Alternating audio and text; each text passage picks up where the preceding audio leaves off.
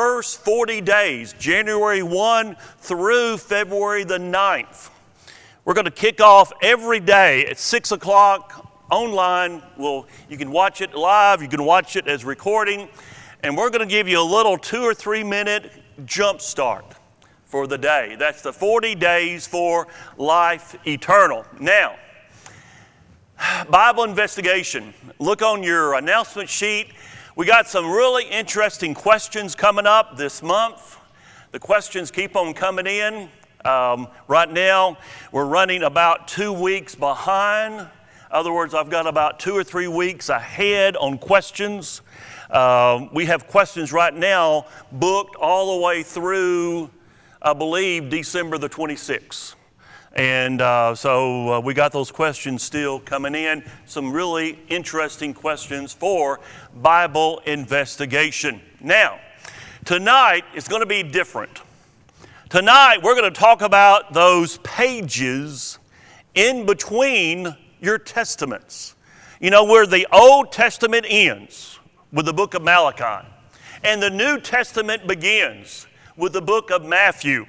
In your Bible, most likely there's a page or two, probably blank.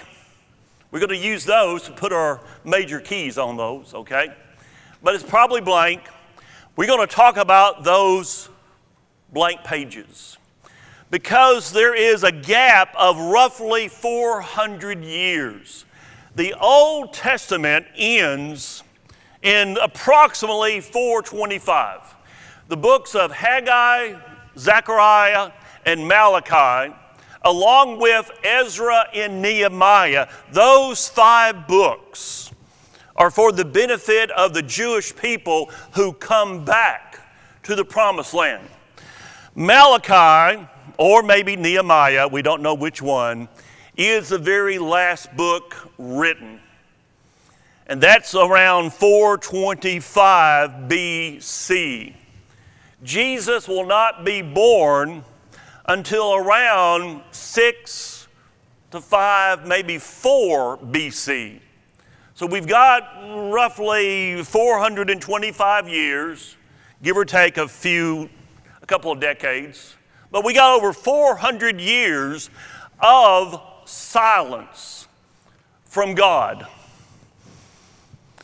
But that silence shapes the world that Jesus comes to. Because that 400 years is going to be impacted primarily by a guy, you might call him Al, but he was really known as Alexander the Great. Let's look on our chart. If you have a chart, look on our chart. We start off in 250 to 175 BC. Now, tonight's lesson is not going to have a lot of scriptures. Okay, this is different. We're talking about what happens between the Old Testament and the New Testament. Now, why do we want to note what happens here? We want to note the Septuagint, because the Septuagint changed the way people looked at the Old Testament. A guy named Ptolemy, Ptolemy II, he was the son of Ptolemy, he was the second. He authorized 72 Jewish scholars to do a Greek translation of the Old Testament. We call that translation the Septuagint. And that becomes the dominant form of God's Word for the Jewish people. When Jesus quoted the Old Testament, more times than not, when Jesus quoted the Old Testament, he quoted from the Septuagint. Did you know that? We know he quoted from the Septuagint because the Septuagint, it's kind of like if you are reading, say, a King James and a New King James and maybe, say, a New American Standard. You can tell there's a little difference there. You can kind of tell, well, that one has to be a King James and that's probably a New American, a little bit different flow. Well, the Septuagint had a little bit different flow, And when Jesus quoted Old Testament passages, especially when he was in Galilee, he quoted the Septuagint. Why? Because that was the one that people would know. The Hebrew text was only used at the temple and the synagogue. In fact, some of the synagogues up in the Galilee actually used the Septuagint over the Hebrew text. Now, how did this come about? It was because of Alexander the Great. Alexander the Great took on the Persians in 330 BC, and he whooped them. As the country boy says, he whooped them, and he whooped them bad, okay? Before he took on the Persians, he kind of detoured and went south. He went down and took on Egypt, conquered Egypt. On the way back, the Jewish people kind of welcomed him to Jerusalem. He claimed Jerusalem for the Greek Empire, then went up, defeated the Persians, and went as far as India before he eventually died of some bug. We don't know what bug he died of, but he died in 323 BC. Now, that's important because this is providence of God. Because with Alexander the Great, his empire spread the Greek language. And the Greek language, even to this day, is probably the most exact language, the most exact human language ever created. This was God's providence to have a language like that for His New Testament law. So, we have a world that's now dominated by the Greek Empire. Alexander dies from some bug, we don't know what bug it was, and his kingdom is really divided between four main generals. We're only interested in two of them. A guy named Seleucid, Selucid, he took over Syria. He took over that part of the Greek Empire. A guy named Ptolemy, Ptolemy, he took over Egypt. Now, those two generals and their descendants are going to fight over Israel. Why? Why would they even be concerned for Israel? Why would they be interested in Israel? It's because of commerce. It's because of trade. Because the world as we know it then, there was two major trade routes, just two major trade routes. One went south down into Egypt, and Egypt was kind of the breadbasket of the world. A lot of the grain for the Roman Empire would come from Egypt, okay? So the one trade route went down to Egypt. The other trade route went to India. Now you're going to say to me, Michael, India is a poor country. Why would they be interested in India? India back then was not a poor country. India was the source of almost all jewels. You've heard of the Hope Diamond? India. You've heard of the British crown jewels, the crown the Queen wears? That's from India. Almost all of the precious stones came from India back then, plus most of the spices. Now, why would they need spices? Food preservation. How do you preserve food? One way you preserve food is with spices. And they need to preserve their food, especially their meats. So they would smoke the meat and use those spices to preserve the meat. So you've got those two major highways, two major trade routes. Guess where they intersected? Guess where they intersected? Israel. They intersected close to Megiddo. You've heard of Armageddon?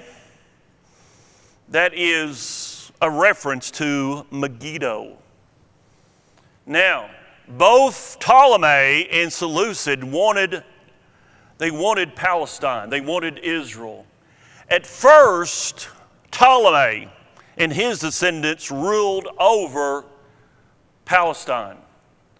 And they were pretty easy folks. They said, you can keep on practicing Judaism, you can keep on doing your thing. As long as you pay your taxes and everyone's, keeps the peace, we're okay. The Seleucids were a little different. They wanted to convert everybody over to the Greek way of life. We call that Hellenization. Hellenization. So when the Seleucids took over, there was going to be a lot of fireworks because they were going to try to convert the Jews over to the Greek religions. We have a guy named Matthias Maccabees. He rises up. He leads what we call the Maccabean revolt. He eventually gets the Greeks, the Seleucids, out of Palestine. That's around 135 BC. For the next 70, 80 years, we've got Jewish rule. We call that the Hasmonean dynasty. But then in 63 BC, we got two members of the Hasmonean dynasty. They're squabbling over the throne. They asked Pompey, the Roman general Pompey, would you mind coming over here and settling our dispute? The Romans said, well, sure, we'll come over with our army. In fact, we'll come over and just take over, okay? So Rome took over in 63 BC. They had Herod the Great's father, Antipater, to rule as a puppet ruler in Jerusalem. Herod the Great, Antipater's son, takes over in 37 BC, and he dies, we're pretty confident, he dies in 4 BC. So we know that Jesus had to be born at least by late spring of 4 BC. Because remember, Herod the Great was on the throne when Jesus was born. Now, this is all happening during that 400 period between the Old Testament and the New Testament. Now, Herod the Great was called the Great not because he was a wonderful guy. He wasn't. He was a rascal. But he did a lot of building. And in 20 BC, to kind of appease the Jewish people, he started a renovation of the temple. How many of you have ever seen what's called the Wailing Wall or the Western Wall? Pictures of the Western Wall or the Wailing Wall. You got people doing this in front of it, Jewish guys with little beanie caps on. That is actually a retaining wall. He expanded the mount on which the temple was built. He made a little small mount into a much, much, much, much, much bigger mount by bringing in retaining walls and a lot of dirt. The Western Wall is one of those retaining walls that held up the new and improved Temple Mount. That temple was completed in 64 AD. The Jewish people got to enjoy it for 6 years. Then Rome destroyed it, got rid of it. Now, Jesus is born before Herod the Great dies. So he's born sometime between 7 BC up to 4 BC. Some people say 5 BC, some people say 6 BC. We don't know really for sure. When Herod the Great died, his kingdom was divided up by Rome between the 3 sons of Herod the Great. Herod Antipas, he gets the Galilee. And because Jesus mainly teaches in the Galilee, Jesus has some thoughts that we'll look at when we get into Matthew, Mark, Luke, and John. He has some thoughts about Herod Antipas. Now, the other 2 sons, that's Archelaus. He had Jerusalem for about 10 years, and the other son was Herod Philip. He got the Decapolis area, the Gentile area. Now, who was the emperor during the ministry of Jesus? That was Emperor Tiberius. He ruled from 14 AD to 37 AD. The Roman governor during the ministry of Jesus, of course, was Pilate. Jesus started his ministry around 29 AD, plus or minus. We can't say for sure, but around 29 or so AD. Now, Jesus is crucified somewhere around 33 AD. Once again, don't know for sure the exact date, but around that time. Paul, better known as Saul at that time, became a Christian around 35 AD. We know that by backtracking from his death. Paul began his missionary journeys probably around 43 AD. He wrote 1 Thessalonians, maybe around 50 AD. He also wrote Galatians. That's another one of his early books. He wrote that also around 50 AD. Mark is probably the first of the four gospel writers. Matthew, Mark, Luke, and John. Mark is probably the first of the four gospel writers. He wrote maybe around 55 or so AD. Rome executed Peter and Paul somewhere around 64 AD. And the Jewish people revolted against Rome starting in 66 AD. They started their revolt in Sepphoris. Sepphoris was the closest major city to Nazareth. Sepphoris was where Joseph, as a carpenter, would have worked. Keep in mind, a carpenter is not like a carpenter we know today. It's more like a stonemason. But Joseph would have found work in Sepphoris, the city closest to Nazareth. The revolt started in 66 AD, and it ended at Masada in 73 AD. Rome destroyed Jerusalem in 70 AD. That was led by a father and a son, Titus and Vespasian.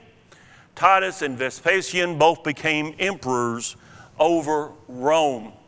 Now, John is probably exiled to Patmos around 85 AD, and the New Testament is completed with John's last book. His last book was either Revelation or the Gospel of John.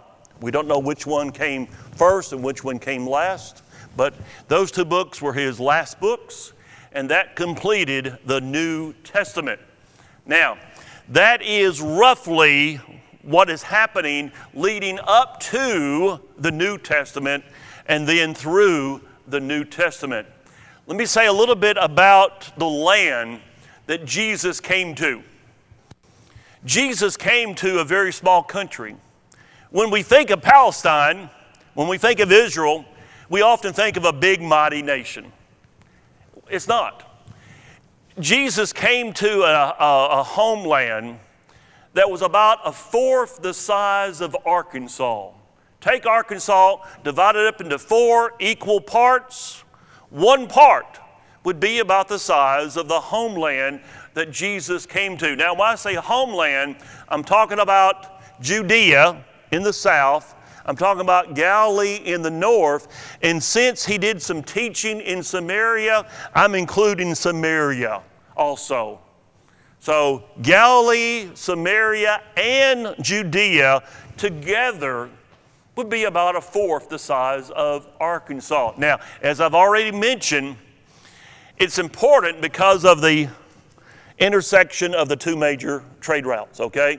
It was tiny by international standards, but it was an important area for the world. Because if you control that area of the world, you are controlling the trade. And you want to control those two highways. Now, during his ministry, he never traveled more than 70 miles from his hometown. And that was only one time. Usually his travels were 20 miles, 30 miles, 40 miles.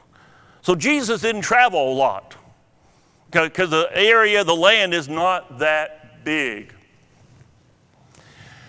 The name Israel for the land that we call the Promised Land, that name was only used for about 330 years during the time period of the United Kingdom, that's Saul, David, and Solomon, and the divided kingdom. That name was resurrected in 1948. I'll talk about that in just a moment. The Greeks called the land Palestine.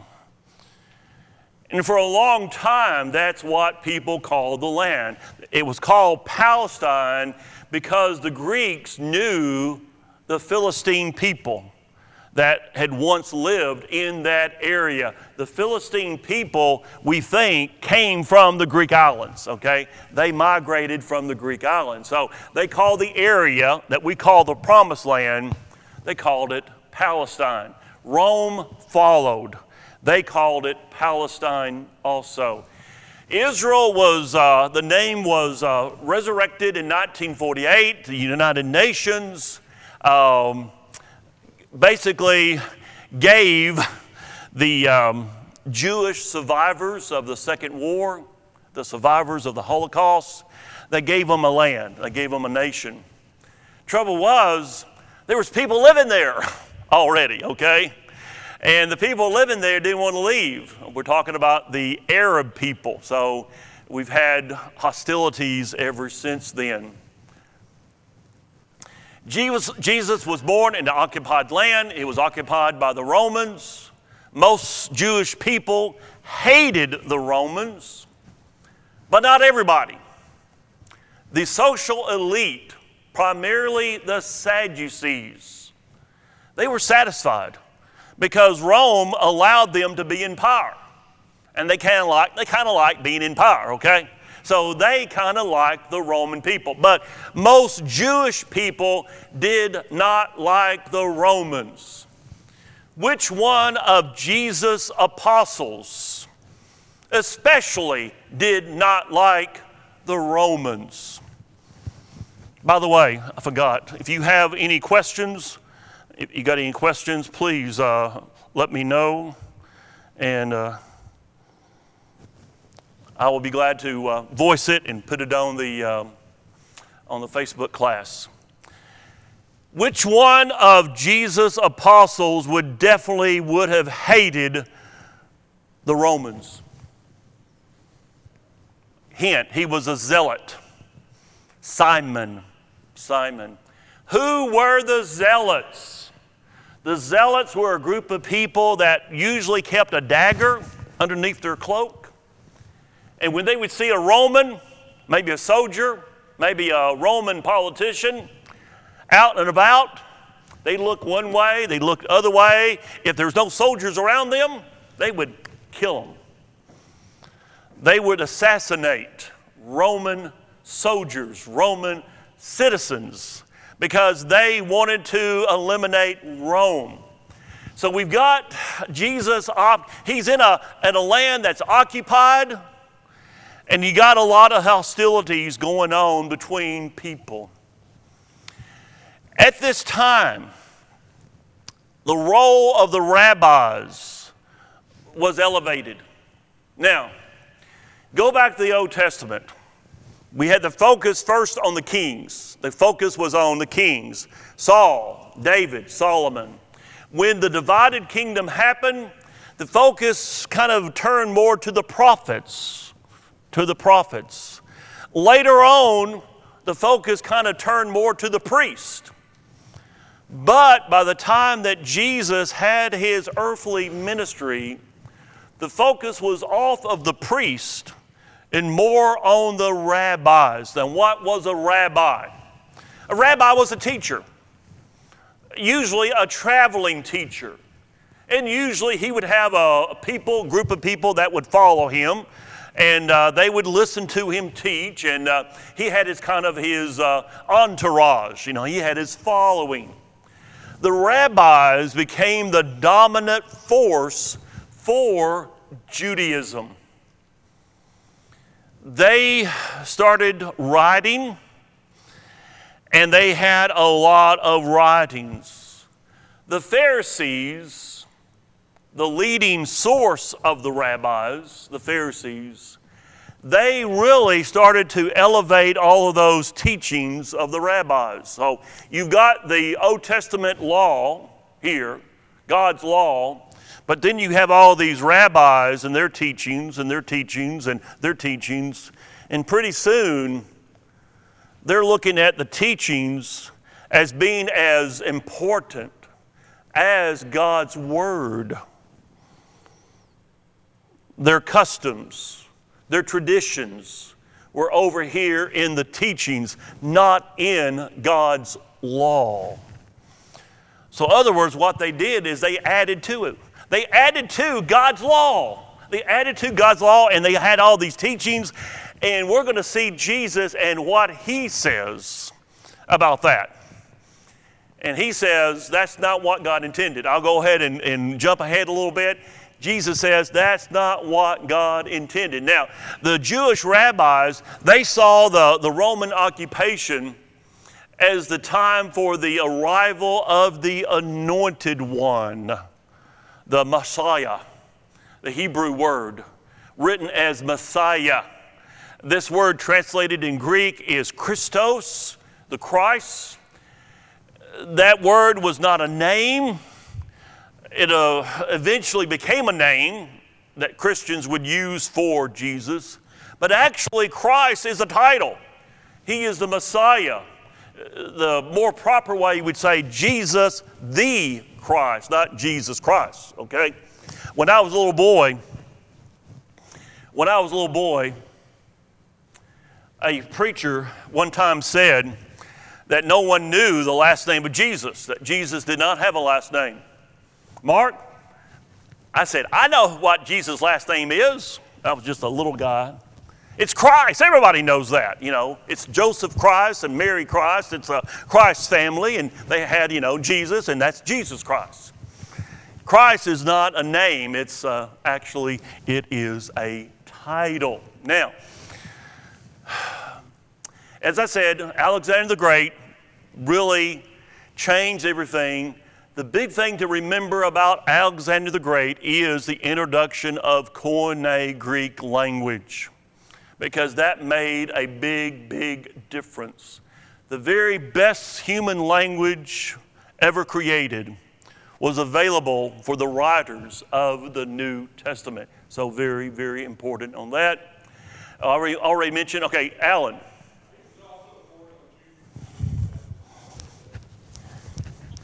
I'm going to run back here. He was born of June the 28th, and I know that because that was my birthday. So all great people are born. Okay. That could be right there. That could be it. I've already mentioned the Maccabee revolt. We've already mentioned that. The two brothers, how they argued and eventually invited Rome in. We've already mentioned that. Oh, I didn't mention this. Herod's family. Herod was a Edomite. He was from Edomedia. That means he was a descendant of Jacob's brother Esau, the Edomites. The Hasmonean dynasty actually forced those people to convert to the Jewish religion or die. And men, that's a hard thing to do, okay? You think about that for a second. That really created some more hostilities between the Edomites and the Jewish people. Herod's father was, of course, the first one, and Herod the Great followed in his shoes. Oh, by the way, I want to mention this too. How did Herod secure his position? Herod was always scared that someone was going to take away the throne from him. He was always scared.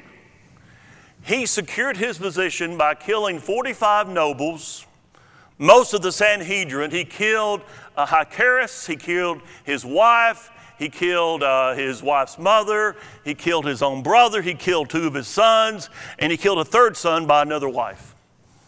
All for the purpose of securing his position. He was a crazy man. He was not a good guy at all. Now, as I've said, he was given the title of great for his building programs. Already mentioned that. And that completes this. I do want to pull out a couple of things off of the paper that you will get up here eventually when you come up here after class. I want to mention this. Do we have any writings between the Old Testament and the New Testament? Yes and no. We do have what's called the apocryphal writings. The apocryphal writings started around 300 BC. The last book was written around 100 AD. Those books were never accepted by the Jewish people. They never appeared in the Jewish Bible. And most Christians rejected them. If you want to see that, if you want to see what we're talking about, all you got to do is pick up a Catholic Bible, okay? The Catholic Bible has it, but that's about it. Those books are interesting to read, but they're just interesting. They're not scripture. They're not divinely inspired. They're not from God. They do give us a little insight into Jewish life. You might remember that last week I mentioned, does anyone remember me mentioning the Gentile proselyte baptism? I mentioned that in my sermon.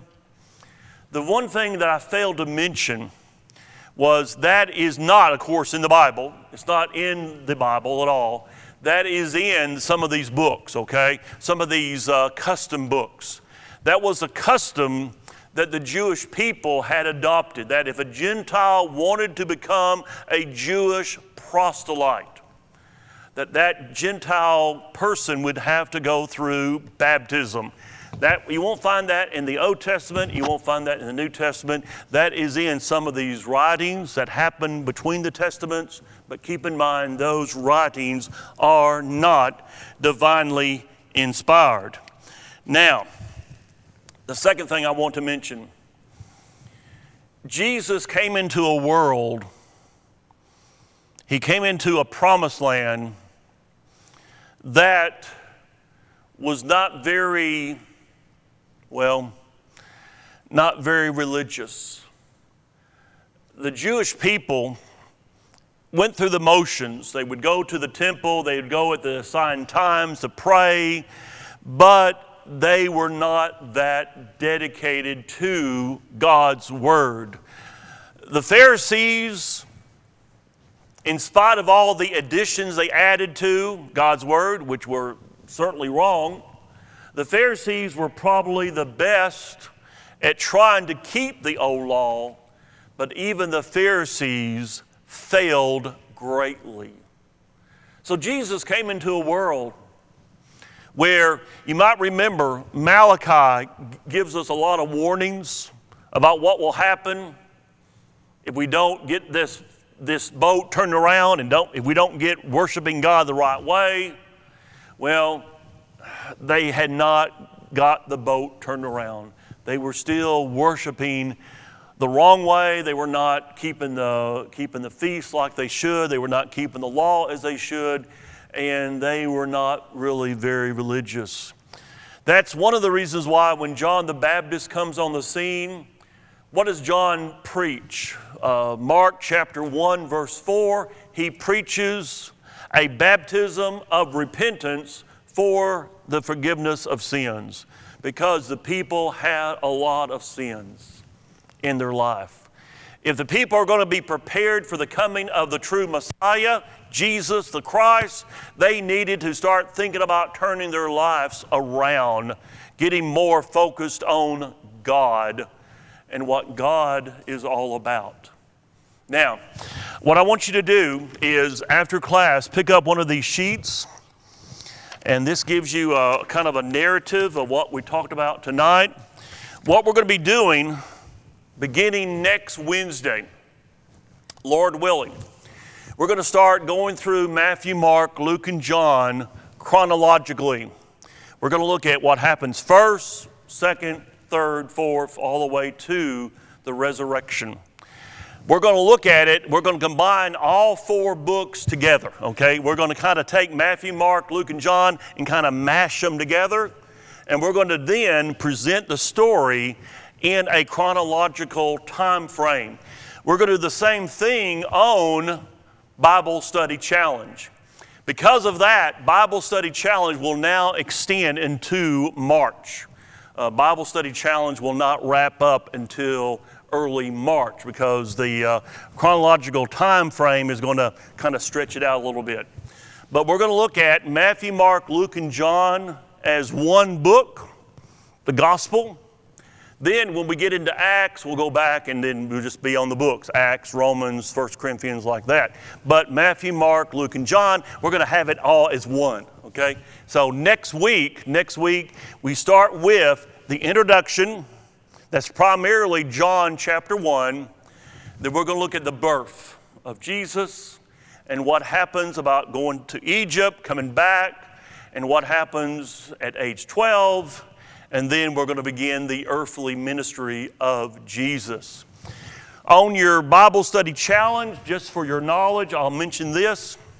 On the Bible Study Challenge, we're going to break it down into 7 main parts. We're going to look at the early life. We're going to look at the birth, the early life. Then we're going to look at year 1 of ministry, year 2 of ministry, year 3 of ministry. Then we're going to look at the arrest and the trial. Then we're going to look at the crucifixion. Then we'll look at the resurrection and what follows after the resurrection. That's going to be 7 main parts of the gospel. That's in Matthew, Mark, Luke, and John.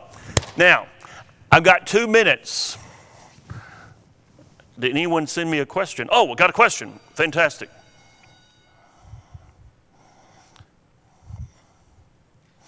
Was this baptism the only time Jews dealt with baptism? Oh, wonderful question. Okay.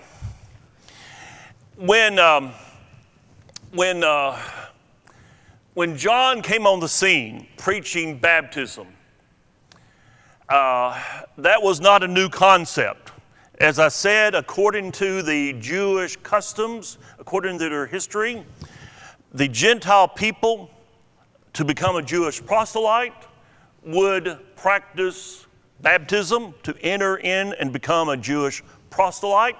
Keep in mind, that's not in the Bible, that's Jewish history. Also, the people called the Essenes. Now, who were the Essenes? The Essenes were the people that we call, you've heard of the Dead Sea Scrolls. The Dead Sea Scrolls, very important find there. Those scrolls were done by the Essenes. The Essenes were kind of like a hermit-like people that moved out into the Dead Sea area and lived by themselves.